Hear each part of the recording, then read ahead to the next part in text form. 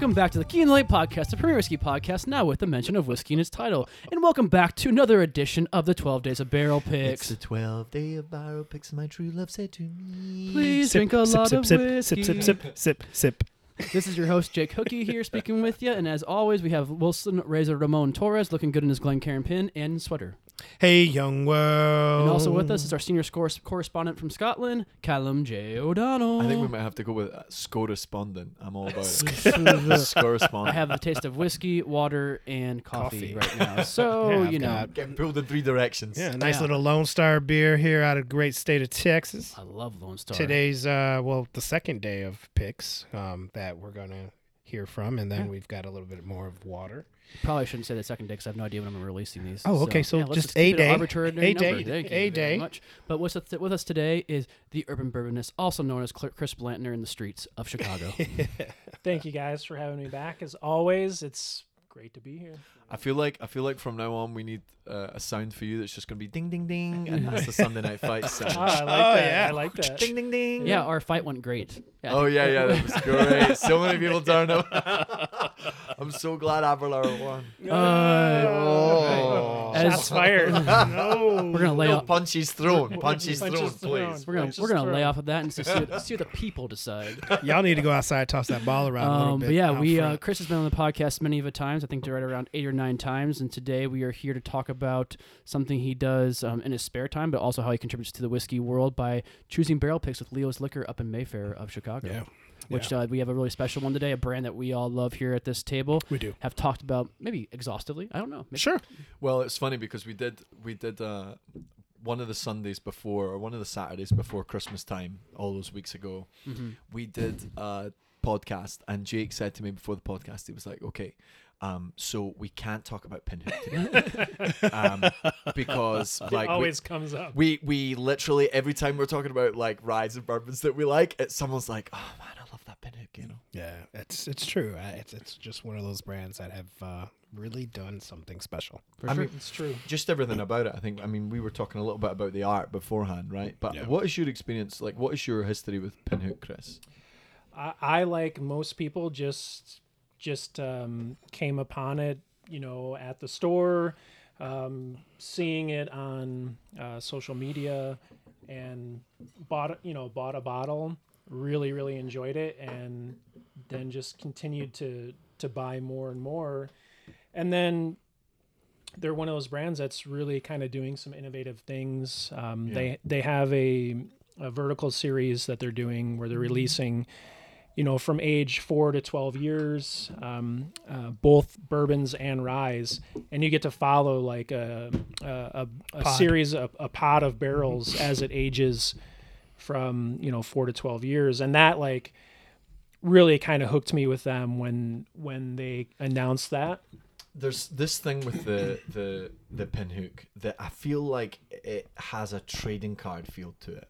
Like I know that sounds insane, right? But like all these other whiskeys, like even with my own, with Aberlour, the expressions are on the shelf and you look at them and it looks like a bottle of whiskey, right? But when I look at Pinhook, when I look at that first label and the horses and the different labels, and even just the design, the way it's all set out, the different color of the waxes, it feels like it's almost like it's almost encouraging that collector's feel, right?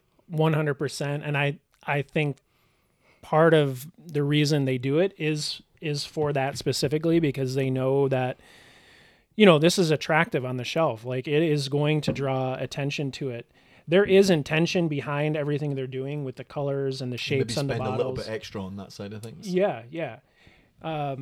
It's really a genius way to market, while also having meaning behind, the color of the wax and the shapes that are on the bottles and all that. So they've done a really good job of doing that for sure. Yeah. And how did you get your relationship started with Kush from Leo's?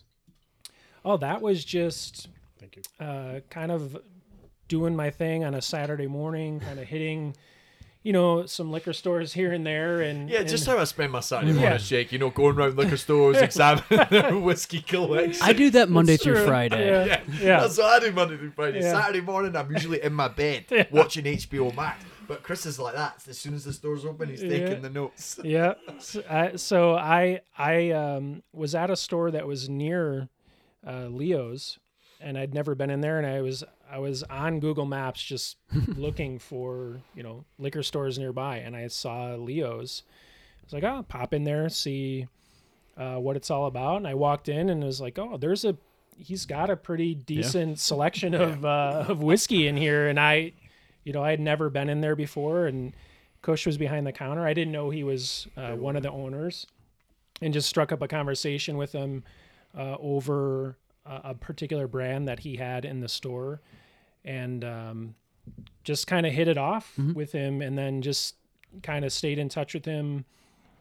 Went into the store, every now and again, and he gave me his number. Is like, hey, if you need anything, just ask. And so we kind of just hit it off, and I asked him if he was interested in doing single barrels picks, because it's kind of a way to differentiate your store and to kind of make a name for your store. And he had thought about it and kind of had some that were in the works, but I just offered, hey, if you need someone to help taste samples, or I'd be happy to do it, and it's kind of been just exploded. It's just kind of gone from there, and we've done I think we've picked 8 or 9 he's barrels at this point, and that's in a pretty short period of time. In the last 3 months, yeah. But that's amazing the way, like, that's one of the reasons that I love Chicago so much. There's so many different independent stores, and this is like the northwest corner of Chicago, like the last street of Chicago, essentially. Yes. And that's the beauty of these local stores, right? You don't get that at Total Wine. You just don't. You don't get it at the big corporate stores. No. Like, it's nigh impossible. These guys have got teams that are tasting their barrels, whereas Kush has obviously found a new kindred spirit, and he's been like, man, I'm really, really into this Pinhook stuff. Let's taste these out, Right. Yeah, and the Pinhook one came about. I sort of had built a relationship with Pinhook just through social media, and I had interviewed Sean Josephs, who's one of the founders and the master taster blender. Sean Josephs actually has, and I've never sat on a tasting with him, and I've never met him either virtually nor in person. But he actually has one of my favorite quotes that Jake was mentioning the other day. We do these tastings all the time, and when you get on the virtual tasting, there are occasionally people that believe that they know everything there is to know about a specific whiskey brand. But one of the things that apparently Sean Josephs had said, he was like, look, at the end of the day, guys, if I drop you all in the middle of a distillery, very, very, very few of you are going to know what to do. Like, so give me a fucking... Including himself. Yeah. So, like, yes. He's obviously... And as soon as I heard that story, I was like... Yeah. Thank God that's the Pinhook guy, because I love Pinhook. Yeah, I agree. No, the true genuosity behind the brand, behind the man, you can't help but become a fan, even if you aren't a fan of what he's bottled or presents. This the dude himself is just someone you really want to hang out with and chill. Totally. And he makes some kick-ass cheeseburgers. It's so funny. It's so funny that that one thing though just endeared me even more to it, because the first time I ever tasted any kind of Pinhook was back on, I think it was World Whiskey Day this year, back in May 25th, around there. That was the first time you had it? Yeah. That was the first time I'd ever had it. And Jake brought some round, and we were sitting outside in my place, because at the time we were still like, socially distancing. No one really knew much about Corona, so we were just like, okay, let's just take it easy here. And Jake, usually, and everyone will tell you, Wilson will tell you, Jake will tell you, I'm not a big bourbon guy, I'm not a big rye guy, whatever. Jake brought this stuff round, and I was nosing it, and I was like, what is this? Like, where does this come from? It's so citrusy, it's so like fruity, it's so full, and that since then I've been an addict. I was saying just before the podcast that a friend of mine's looking at getting the bourbons and ryes, and there's only one place for me to go. It's got to be Pinhook. It has to be Pinhook. It's a good one to recommend for sure. I mean, between what they're doing with the MGP barrels that they've purchased, and then moving into contract distilling with Castle and Key. They've really done an excellent job of they're making this transition from the MGP that got them started, and then moving into their own unique mash bills distilled by Castle and Key. And I think it's a really, really well done transition. Would you even call, I'm sorry, I'll let you finish your thought. And I feel that there's not a transition to be made. The brilliance behind Sean Joseph's approach behind Pinhook is keeping what he has sourced in this case, introducing a vertical series from it, while also introducing his own distillates. Yes. Yeah. And keeping that alive. That's so true. That's brilliant, because if you think about it, craft, if you sourced at one point, you're doing it just to bring in some some print, some money, and then hopefully by the tail end of you having those barrels, you're transitioning into your own juice, and everything in the past was just that. Mm-hmm. Case in point, Ballon Brothers, who we just tasted, they established a notoriety with their old Fangold and their old Nodder bourbon, or the Nodder series, and then while they were distilling and aging their own stuff, and then the Nodder kind of went away, dispersed because it became popular and it sold out. Now they're on their juice. Yeah. Where is the consistency of following there? That's the question that I have, where Sean already answers that question with still providing the two lines simultaneously. And that's such brilliant. a key to like so consistency brilliant. Is something that I think we always underrate. Consistency in quality, not so much in taste. Let's make the differentiation there, because that's important. Yeah, of course. But not being consistently the same flavor, but being consistently really good. Yeah, very well said. Yes. Yeah, so and sure. it's something that we take advantage. It's something that we take for granted, right? When we talk about whiskey consumers and whiskey drinkers. So talk us through this bottle that you helped pick out, man, because it smells great. Yeah. So this is a 5-year-old single barrel MGP bourbon. This is 70% corn, 20.5% rye, and then the rest, I think, 4.5% malted barley. So I think MGP has 2 high rye mash bills. This is the lower rye of the 2 mash bills. I think the other one is 36%. Correct. And just excuse my ignorance here, but I think, was it anything above 20% rye in a bourbon? That's a high rye. Considered, by that point, yeah. Yeah, I mean, there's 20%. Yeah, starting there usually. This is definitely high rye. Like rough, it's around the 20% mark. You'll find Wild Turkey calls their 101 high rye, and it's like 12 or 13% rye. Okay. So, like many things in bourbon, it's up to open to interpretation. interpretation. Yeah, for sure. Yes, of course. Yeah, but I would say this is definitely a high rye. Yeah. And I think you get that rye that comes through. There's definite spice to it. Definite spice to this.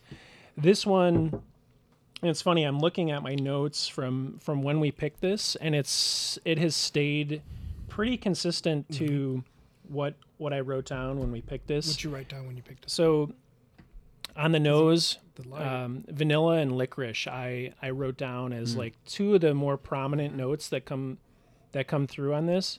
I've got like a really sweet, like I don't want to say strawberry. No, I can see there is a like strawberry cream. Yes. Yeah, I'm really getting like a bright fruit on the nose. Yeah, so there's definitely a fruitiness to it that I think was not there before. But I still get like the vanilla, some licorice in there. And then on the palate, I wrote down like cherries, some citrus peel, like a green sort of woodiness to it, and also like some toasted peanut, and then just the finish on this is just fiery and long, and just cinnamon, and just the finish on this I think is incredible. The first time I had it at Leo's, do you want to have some more? I was actually. Please. I don't know if it was my palate. I hadn't really ate much of the day. We were tasting it together. We tasted it together. Yes. We also tasted a couple other his barrel picks, and this one was harsh on my palate that day. It's and stringent. today it's way different. It's much more mellowed out. It's breathing really well, kind of going down the palate. I get that woodiness you're talking about, almost like a you after like a carpenter's done with his day, and that stench stays in there after sawing and working all day. The wood chip. Yeah, definitely. It resumes there, and that's you said strawberry creaminess to it, really enriching and tasty. And it doesn't taste as the high proof that it's actually bottled at this time around. But that first time, I'm not sure if it was just that day. You and I both kind of thought it was a little high in proof. Yeah, I definitely thought it was stringent on the nose then. Stringent on the palate. It took me 3 sips to get a better gauge. Mm-hmm. Do you remember what else we were tasting that day? Sawdust. We talked. No, the other picks. Oh, we the 1/8. Maybe the 1/8. Oh, that's right. We tried the 1/8, and then we tried also the. Was it light? No. The Old Elk. That's right. Yeah. Yeah, we Good tried one. that one as well. You know what I really get with this is that like that note, that kind of wood note where you know when you're in like in Scotland we have a lot of these kind of like pine woods and where the pine needles all on the ground, and when you stand on it you get that smell of sap. Okay. Like that kind of fresh green sap smell. The fresh sap. That's what I've got there. Like I like that. Like note. a spring Irish day. And spring Scottish day, right? God, give me Scottish. a big knife. I'm sick of this. I'm sick of this country. I hate America. Doesn't the phrase go that every Scot wants to be Irish? you got to keep these guys apart. Hold them back. Hold them back. We're not holding your room for you anymore when you return from the Caribbean. But that kind of like crunchiness under feet, like that smell of like like the green and the pine needles. I and the, do and the wood like sap, that you know? note. That's a great note. Because on me, this comes across younger than 5 years. Really? Really? Yes, Yeah, for I can me. see that. For me, Fresh. tasty, Take it. Fresh. very fresh. Sean Yeah, Wilson very said it, fresh. not us. So I'll say, hey Sean, you and I outside will toss the boss along, man. Don't No, you worry these so many people have these bottles that I know, and the first impression usually is that it is a bit more aggressive than people expected it to be when they first drink it. This is one of those bottles I think that once it's been open, and this one's been open for a little while now, it's got a lot of space in there for some air. This one, It's gonna open up. I think it really benefits from getting some air on it. I agree. And it changes from that first time that you have it when you open the bottle, like a lot of whiskeys do. Right. Which we just experienced. Yeah, exactly. Obviously. Yeah. Absolutely. And but once this one is open, it's just Yeah. I regret not buying great. it that day now. Do you? I was honestly like, I don't think Because it's. we weren't I'm like, really. I'm like, I'm sure Chris will bring it by and taste it with us. which is he's just You like, see, they're we'll have abusing it. you. Yeah. Chris? They're they abusing still your have friendship. they still have some. They have some. over Yeah, there. they do have How some. much's a bottle of that? I then, think at this 70. 70. I think $70. I mean, that- 67. I don't know. It's somewhere between exactly $60 and how much it is, $70. Yeah. I'm so tainted with whiskey now that anytime anyone says a good whiskey under $100, I'm just like, I'll buy it. Right. Yeah. Well, Ah, it's see, I it's can't do interesting it too then. because even Sean has alluded to it. I think they posted about it about a week ago, and he talked about it in your tasting with him a couple weeks ago. How they're already seeing this essentially head into allocation in a way. I mean they're seeing whole- the trend as Just if, the as if whole well line. the vertical series how it's becoming so popular it could fall in the lines with your Pappies and your Wellers and everything at Sazerac and Buffalo Trace. Oh, I hope because it's getting and who now is doing the $100 down payment to get all vertical series? Yeah, so you can go to sealbox.com. That's right. And they are offering New sponsor of the podcast. Yeah, I mean, we're going to plug them here, but they are offering so this was a thing that a lot of people were worried about is when it comes to the vertical series, which is the blend, which I brought as well for us to taste, is that once that hits 7 years, people are going to, that age statement starts to grab people's attention. Right. And then, as this thing progresses, there's less barrels to create the blend from. So it's going to be an allocated product. So Cool. what are you going to do for the people at year 8 through 12 Right. to make sure they're able to get a bottle? Well, they came up with a plan with Sealbox. You pay $100 now, and that gives you the right from now until the end of the vertical to buy a bottle every year when it comes out, which Brilliant. I think is Brilliant. genius. Yeah. I mean, I did it. Seaballs I'll- are probably I'm- rubbing their hands yeah, together. I as would, we mean, speak. I would spend $100. I That's spend how I would Sean's friends say with the owner $100. too, right? Yes, yeah. So, I mean, for $100 now, for 7 years from now, to be able to get that 12-year bottle, that's totally worth it to me. The only thing is that the $100 gives you the right. We just don't know what that price point's going to be. True, that's exactly right. The $100 by 10 years could be $300. So the $100. Sorry, I've obviously not understood that. The $100 isn't. It's a down payment to guarantee you get just one gives of you the every right vertical. to buy the bottle. And is that a deposit? Like, so they'll take that off the eventual price? No. Nope. So that's $100 a ticket to get your foot in the door for the next pay the price. for the next 7 years. Yes. Correct. But think about it this way, like Pinhook thus far has Fair play to Yeah. Sealbox, man. But- and if people are yeah, doing It's that. $100 for 7 years as well. yeah. Yeah, of course. Yeah, I mean, you don't have to pay it every year, yeah. I understand the draw. Yeah. All across, on all sides. I understand Right. the draw for the consumer, for Sean, and for Sealbox. But there's also another part of me that's like, damn. Yeah. Yeah, you Right. don't know what it's going to cost for that 12-year bottle. I guarantee you it's going to be a lot more than what the 5-year bottle costs. But, For sure. And a lot less as far as And there's less Quantity. Yeah, so you're guaranteeing yourself the opportunity to buy that bottle. So from a whiskey perspective, from like a volume perspective, I have no idea about Pinhook. Like, if someone asked me, what are they doing on a national scale, do you know, or does anyone know where Pinhook really stands with volume? Like, how many 9-liter cases are they doing? I mean, because that is amazing to me that a brand so young, right? A brand that's so brand new, and I suppose it's a testament to how adored bourbon and rye is in the United States, and brands that are doing things well, are doing things right. They're designing a brand, they're building a brand from the ground up, and while it might take them a little bit longer, it really pays off. But how long is Pinhook going to be around? Like, how long are these going to be around for us? Because you were already saying that they're talking about allocation, all that kind of thing. One of my pet peeves with American whiskey is that a lot of things do go that way. That becomes this exclusive thing. It's true. Yeah, well, these are definitely going to be allocated because there's only a limited number of barrels that they have that they're creating this series from. Like, there are no more barrels after that series because they're using them all to create this vertical. So the MGP will be gone. Correct. And that's why they've started distilling and laying down barrels through Castle and Key, and we'll have a completely different product compared to what the MGP is.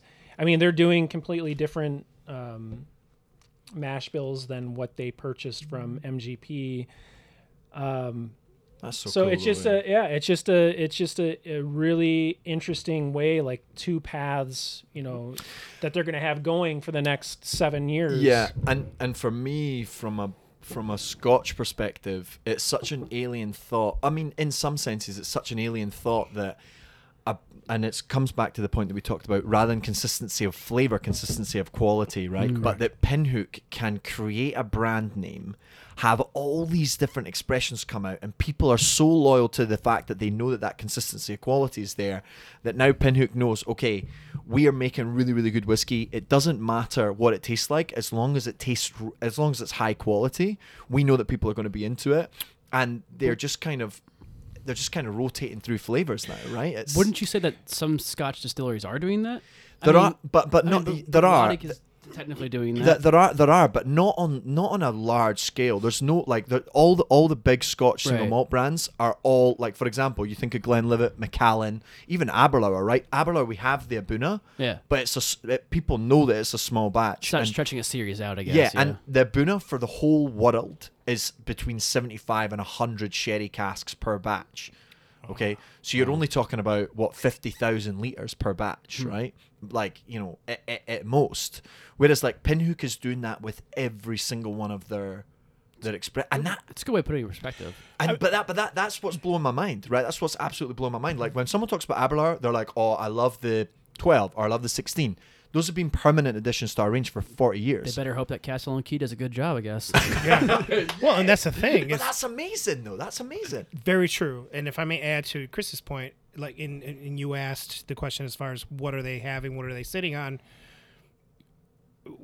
I can't divulge their business end of everything because I think it's unfair to me to do so. But I can tell you that being part of the same distributor that Pinhook is with, or distributing house, I can tell you that they do anywhere between 12 to, if not 2 to 3,000 bottles a year, or cases, I should say. Whoa, really? In Illinois alone. Oh my God, that's amazing. I mean, just 100. I'm sorry, I apologize. 100 cases to 200 cases a month in Illinois alone. Wow. I can tell you that much. That's before they started releasing these single barrels. This is before single barrel. At like a single barrel, we're talking about what we see on the retail level and all that. Like, and Chris, I don't know if you know this about me, but I'm not really a whiskey collector. We were talking before. I'm a whiskey hobbyist, right? I'm not a whiskey obsessive. I don't really collect bottles of whiskey. I buy something and invariably I'll drink it within a couple of months or whatever it is.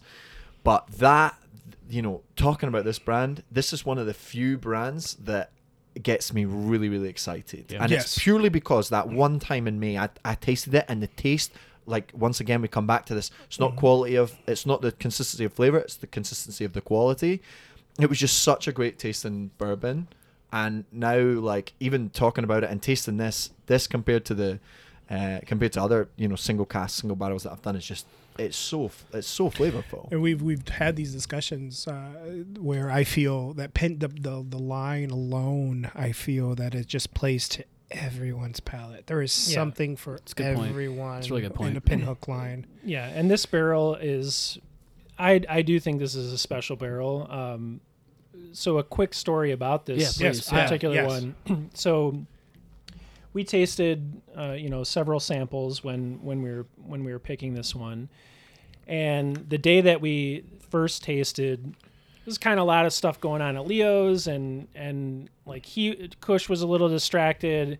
I was getting distracted because he wasn't able to pay attention to everything. So we tasted everything, and we said we like this barrel the best out of what we tasted, but let's reconvene in like a week, and like when things are a little bit more calm, and we'll see if this is truly the barrel that we like. So we came back like about a week later, and we tasted through everything again, and we started to waver a little bit. We're like, we still like this one, but there's a second one now that we really like as well. And so we're kind of going back and forth, and we left, and the barrel that we have here, we said that's our number one, but we're not quite sure. Maybe we'll do a third tasting. And in the meantime, between the first time we tasted and the second time we tasted, I had a little conversation with Sean. I was like, "Hey, this is the barrel that we think we like. It's really, really good." And he said, "Yeah, you did good. That's a good one." And I said, "Okay, well," yes! I was like, "Okay, well, can you explain?" And I don't know if I should even be talking about this, but I'm going to anyway. Please. Yeah. He said, well, he has someone that helps him at Castle and Key evaluate barrels, and he evaluates barrels, and then they kind of come together and they compare notes and say, hey, these are the barrels that we think are the high quality single barrels. And he said the one that you really like, that's an A+ barrel. That's like one that and that's one that he picked as an A+ barrel. That's one that in the back just patting you in the back. That's the one that his the guy at Castle and Key that helps him evaluate barrels picked it as an A+ barrel, and then they came back together and compared notes. They're like, yeah, that's got to go into the single barrel program. Amazing. So that's so funny that great. Yeah, and it's awesome. And we from the beginning said we think that's definitely the one. He did say the other one that you like is really good too, but your front runner is top notch. It's just nice to get like the affirmation. Yeah, the affirmation that like absolutely you are picking a really good barrel, and we think it's really top notch. Not that anything that you would have picked would have been bad, but we do think that one is like up there among the best barrels. Which is a testament to what the single barrel program for everyone and/or anyone should play to. It should be special. It should be special. Yeah. And I mentioned this gentleman's name in a previous one of the last podcasts that we did at Fountainhead at Castle and Key. His name is Brett Connors. Oh yeah, and he is a very talented young man. Has a sensory skill set that I know that name will resound in years to come in Kentucky in some capacity, or just in the blending process for Pinhook. And so Castle and Key jealous. themselves as well. I'm so jealous because, we don't really do... I mean, we've obviously done cask exclusives for Chicago and for California, and, there might be something coming out soon, but... Like, I love that process of those single barrel picks, where people get to pick their own. It's such a beautiful, process. And it's really special, every, like you were saying, it should be special. And even off-trade spots, like a lot of these liquor stores where, whether it's Leo's or one of the big ones that always resounds to me is Warehouse Liquors, obviously down in the south side of downtown. They've got massive amounts of single barrel picks, and it's such a special thing for an owner to be able to do that and say that they've got their own stuff. And obviously now with Women Who Whiskey taking your guys' stuff, it's a really personal moment, I think, for people that are really into their whiskey. Absolutely. And it's great that you've been able to help Kush with that with Pinhook, and I mean it's just a really, really cool aspect of bourbon / rye at the moment.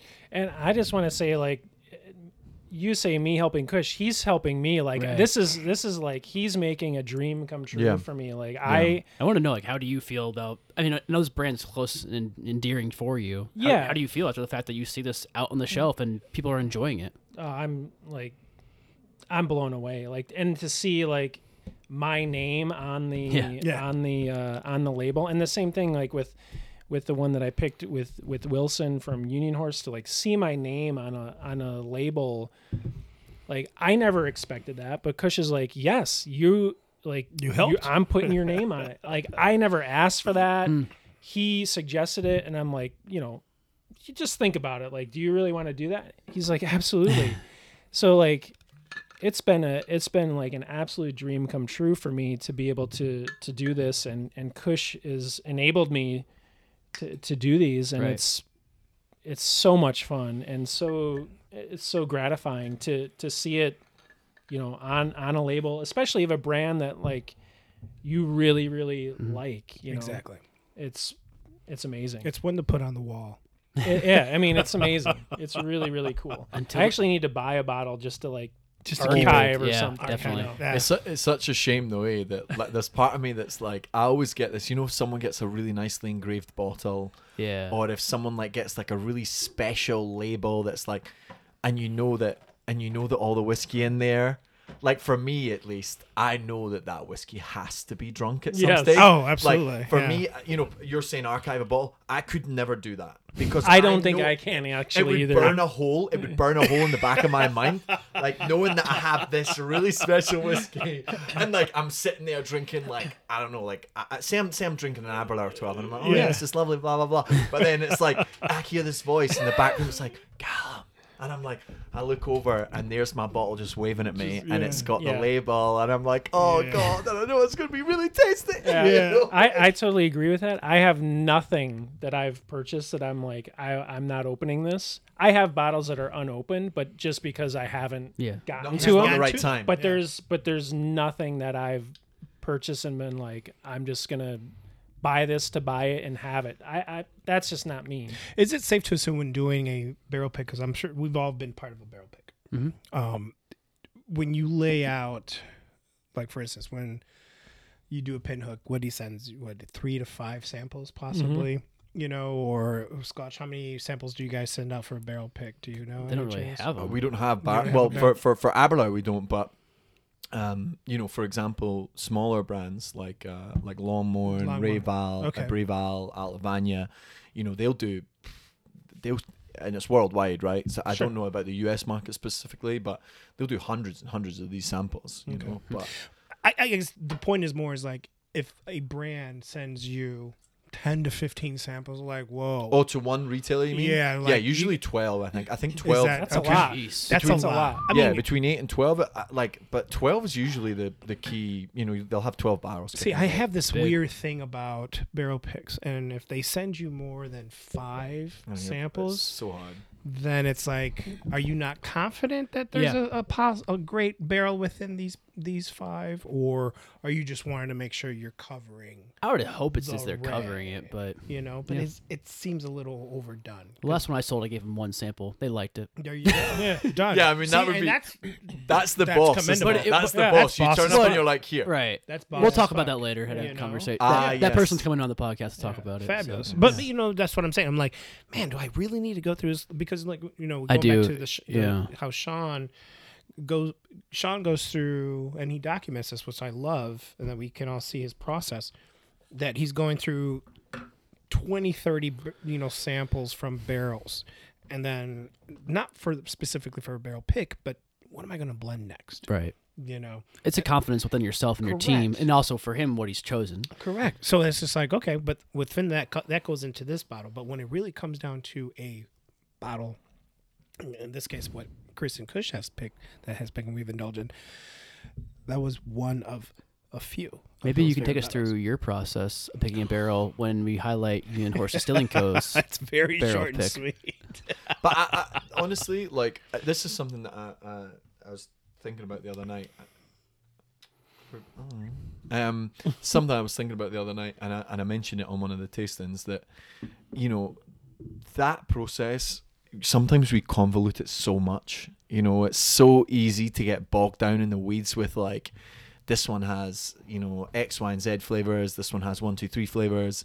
But I think oftentimes when I taste things, I will know immediately. Mm-hmm. Yay or nay. I know immediately. I just know. Like, I taste it and it hits the right spots, and I'm just like, okay, that's me. I'm in. Yeah, I buy into this, And like, to come back to Pinhook, all full circle, that was what happened to me in May. I nosed it, it smelled good, I tasted it, and the first thing I said was, yes, this is the stuff. Yeah. And I feel that for a lot of people, especially newer people, or people that are hobbyists, as we mentioned before, it's really easy to get stuck in the weeds with that stuff, Whereas, like, these barrel picks, these barrel samples, I think you taste all 5 of them, you're going to know. Right. Like, you're going to know which ones you like, and then it's just about narrowing it down. Right. And then, obviously, once you get to 1 or 2 left, then it's about, okay, all right, we can talk about, like, the intricacies of it. But for me, especially, a lot of these barrel picks, I won't name names, but there's been some that I've tasted before in the past that I'm just like, nah, like, I don't feel it. I mean, because what was your experience with the others that you tried? Yeah, like other barrel picks. Well, the barrel. In regards to this one. In regards to this one, they were all really good, and two were just what we thought were pretty amazing. Mm-hmm.